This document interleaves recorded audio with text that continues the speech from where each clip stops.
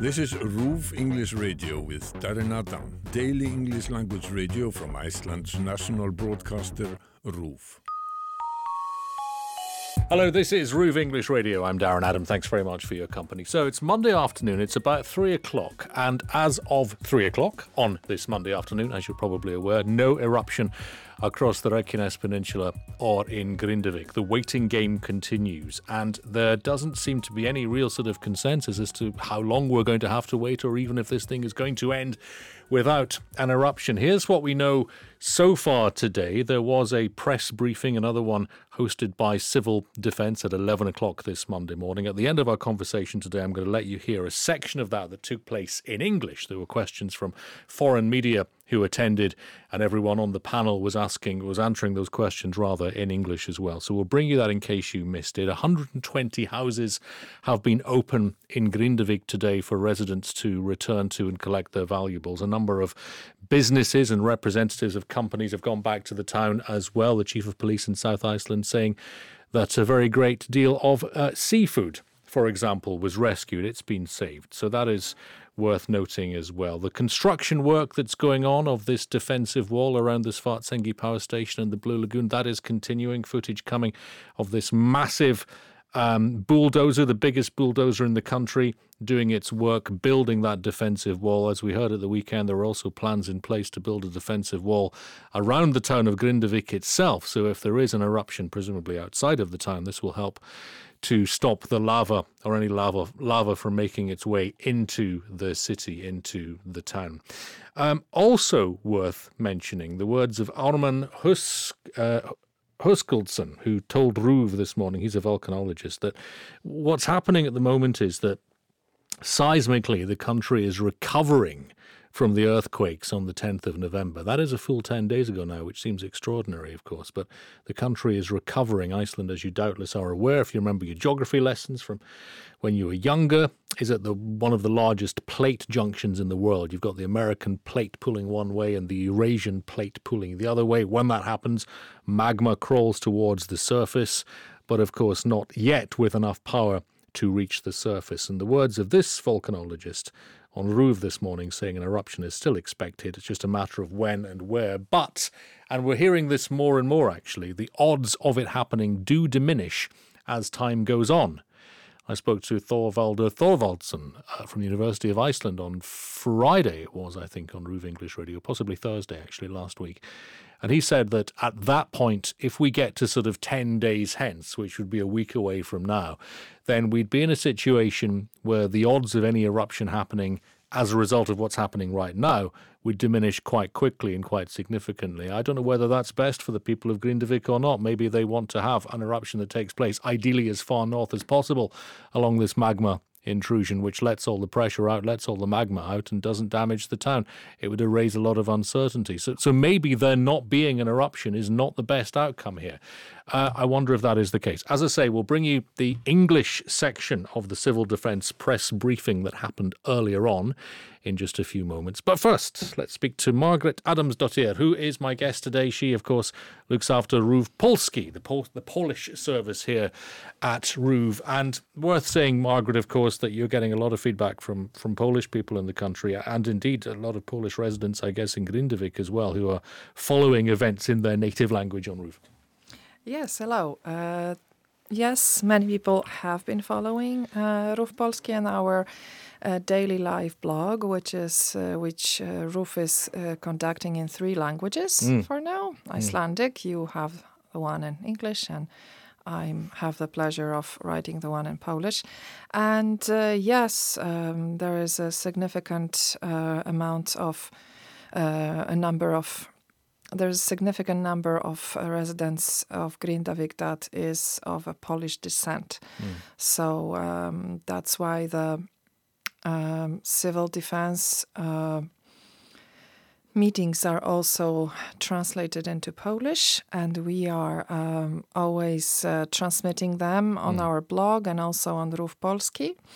And we are trying to get all the information to the Polish community as well. It's somewhere between 20 and 30,000 Poles that live here in Iceland. And obviously statistically, that's why RÚV Polski has been. That's why RÚV has been providing this service. Yes. I had a lovely message from someone in the UK a couple of days ago, wondering why on the RÚV website, ruv.is, there is the Union flag in a little circle for RÚV English. And then our correspondent said, why is it the Greenlandic flag next to that? And I went, oh, actually, it's not. It's the because they're in little circles. True. It looks like the Greenlandic flag. And then I said to the person that got in touch, no, the reason that it's the reason that we have the Polish service, it's not Greenlandic, it's Polish, is that there are so very many Polish speakers in Iceland, and we're about 7-8% of the population, something like that. Exactly. And also, the stats don't include people like me and my children, say, that have obtained the Icelandic nationality, and there's quite a bit of those.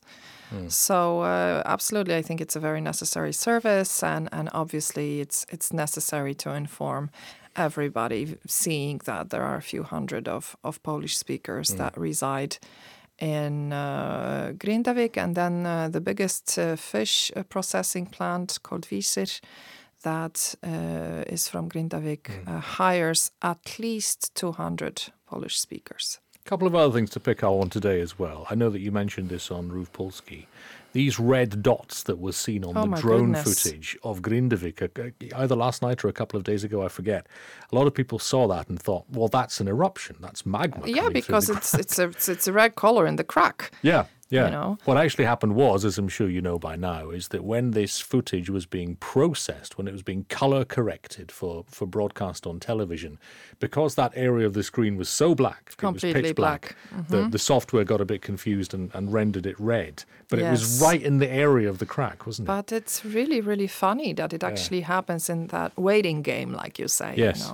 And obviously people reacted quickly. And I got a few messages to my personal account from friends or people that know me, and they're like, what is happening? Why is it not on the roof? And I'm like, because this is definitely not lava. It's not an eruption. Are you sure? And I'm like, 100%, I'm sure. And it's not just us looking out for this, of course. It's the finest minds in the world in this area who are monitoring. I mean, if there is an eruption, it's going to be covered on RÚV and on other reputable outlets as well very quickly. Absolutely. I would say immediately. And this information will be delivered very quickly and there's no way that lava would appear somewhere and someone takes a picture of it and no one else from the civil defense or the scientists will notice. That's not going to happen ever. That said, we have, I think, 3 cameras running from RÚV at the moment, trained at the kind of areas where it might happen if it's going to. But as every day passes, the chances of this not happening at all, at least in this cycle, actually increase. It's not impossible that this ends without an eruption. No, it's not. But the funny thing is that yesterday this land rise have heightened so much, right? And the land has risen by 30 millimeters during one day, as opposed to 50 millimeters during previous 10 days. So things that are very contrary to themselves are happening, and that's why it's quite uncomfortable. Yeah, and the land is rising, as I understand it, in an area where the Earth's crust is weaker. Yeah. So there's less resistance, which is why it can rise more easily. Yes. But it doesn't mean in and of itself that A, there's going to be an eruption, or B, that's where it's going to be. Yes, it still can end with no eruption. Yeah. But the problem is that doesn't solve anything anyway, because the damage has been done already. And obviously the possible eruption would do possibly even more damage. Unless it comes it's a hard situation. It is. I mean, I suppose if it comes up in a place that is currently being protected, either by one of these two... That would be ideal, obviously. Either by one of these 2 defensive walls that are being built around and near Svartsengi in the Blue Lagoon, or indeed the one that's being planned. And as far from town as possible. Grindavik. Yes, as far north as possible. Yes, as far if it happens in the sea, there are other issues which we can get into, Yes, there's a port, obviously. There's a port, but also if it happens under the water, then you've got a possibility of an ash eruption, which might affect flights as well. Pyroclastic flow and all sorts of So we want it as far things. north as possible. really, yes, don't we do. In the mountains. That's the best. As close to the area that the previous eruptions happened. Also, as we publish this conversation, probably right about now, actually, if they're not there at the moment, they're on their way. The Prime Minister and others making their way to this drop-in facility, the service centre for Grindavik residents at the old toll house in Tryggvagata in the capital. And hundreds of people making use of that service every day, it seems. Yes, and also one thing worth mentioning is that all the residents of Grindavik that speak other languages, whether it will be English, Spanish, Polish, or Russian, or I don't know which one, you can also go to that center and there will be translation provided for you. So it's not only for the Icelandic-speaking residents; it's for all the residents. And from what I understand, you can sign up for all sorts of service. You can express your need to receive an apartment, to receive financial aid, or some clothing or items that you might need for your children, and you can express the need of the child getting into the kindergarten or school or whatever else you might need. And obviously a big part of it is also the psychological support. Yes, and the Red Cross are helping with that, aren't they? Now, it's open between 10 and 6 every day. The media have not been allowed in, which is perfectly reasonable, I think. Yes, but absolutely. they will be today for 1 hour, not least, I think, because the Prime Minister and various others will be there. So that's the drop-in centre, the service centre, I guess. In which the old customs house. Customs house Yes. at Tryggvagata, right downtown across from this very famous hot dog stand. Absolutely. Hard to miss. Okay, so the RÚV Polish service is available on the RÚV website, ruv.is, ruv.is/Polski. Yes. And follow the flag, which is not the Greenlandic flag, but is the Polish flag. And of course, you can find out the latest news in English anytime as well by heading to the same address, but you click on the UK flag, ruv.is/English. As Margaret says, there are live blogs running not just in our two languages, but of course in Icelandic as well.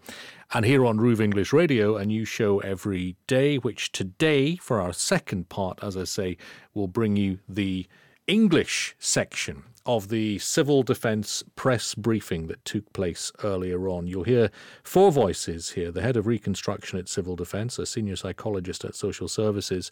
You'll also hear someone from the Icelandic Met Office. But we start, and he will introduce all these names to you once again. This is the Director of Civil Defence, Víðir Reynisson. With me today, I'm from the Civil Protection. I'm the Director General for Civil Protection in Iceland. With me today is Jóhanna Lilja, who's from Grindavik, who's head of social service and educations. Ingibjörg Lilja, who is our head of the service center that we have in Reykjavik for the population of Grindavik, and Benedikt from the Met Office, who is a scientist of deformation, if I'm correct to say it in English, what's happening, and he's trying to interpret that. I just mentioned a few things about the operations that's been ongoing for the last 10 days, about getting the people of Grindavik to be able to go home and go into their houses to save some valuables. It's a difficult situation, and we only have a few minutes for each family. I talked a little bit about the regulation, the restrictions that we have on the media, and why it is that the media is not allowed inside Grindavik.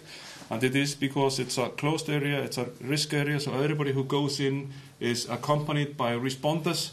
And for the last days, we only had limited number of responders, and we have used all of them to escort the people of Grindavik that's allowed to go home.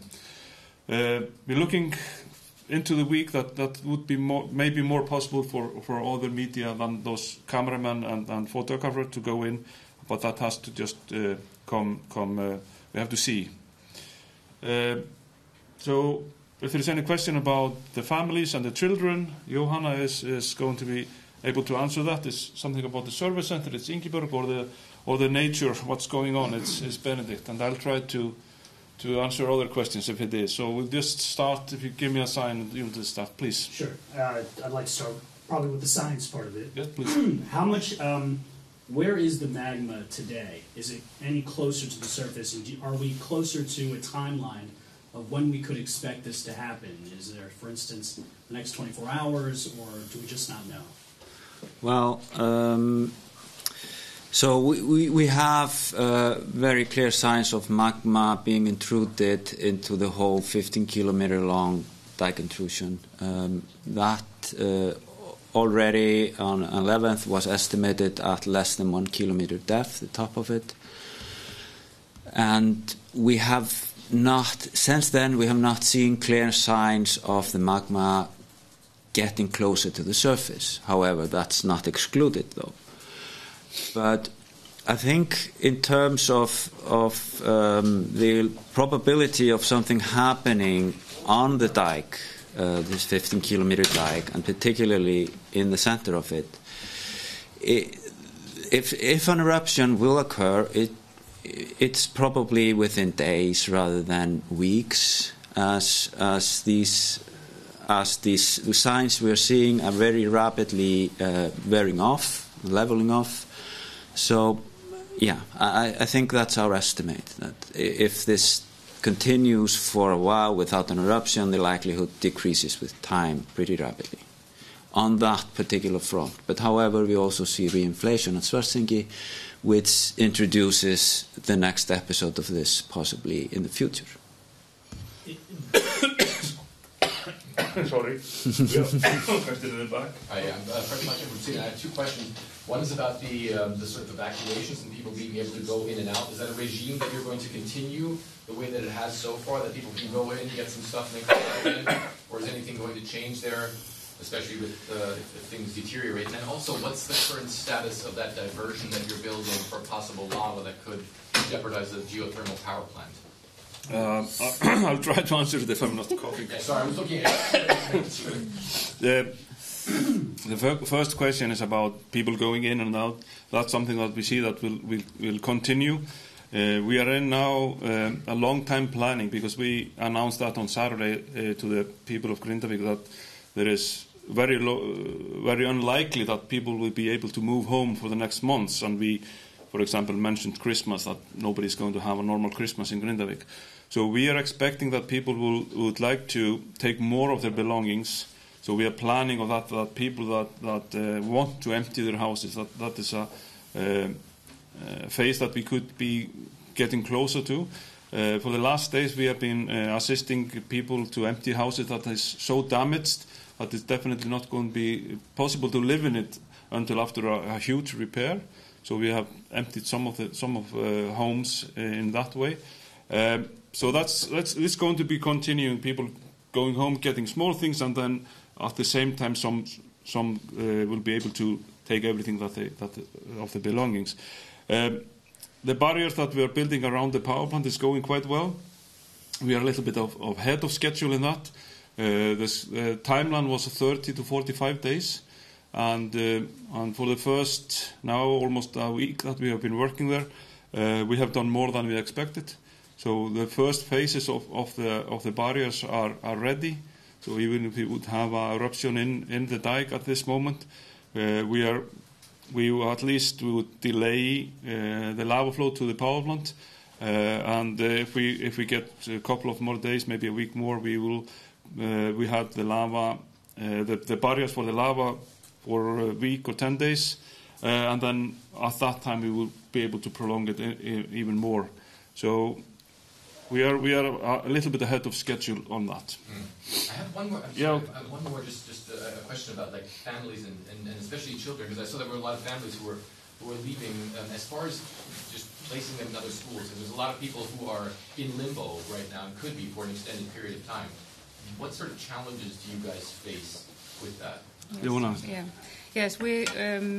Our priority is now is to keep the children together. So we are building here in Reykjavik small groups. Schools that are opening next Wednesday, where the kids can be together in groups. So we'll try. Our goal is to keep them together until we know what's next, so they won't be moving around, switching school while they're moving around in Reykjavik or on the area here around, because most of the children are located in the Reykjavik area. Okay, question here, please. Thank you. Can I ask where you think the most likely place is for an eruption? You said it was, is it near, and how far away would that be from the power plants, particularly?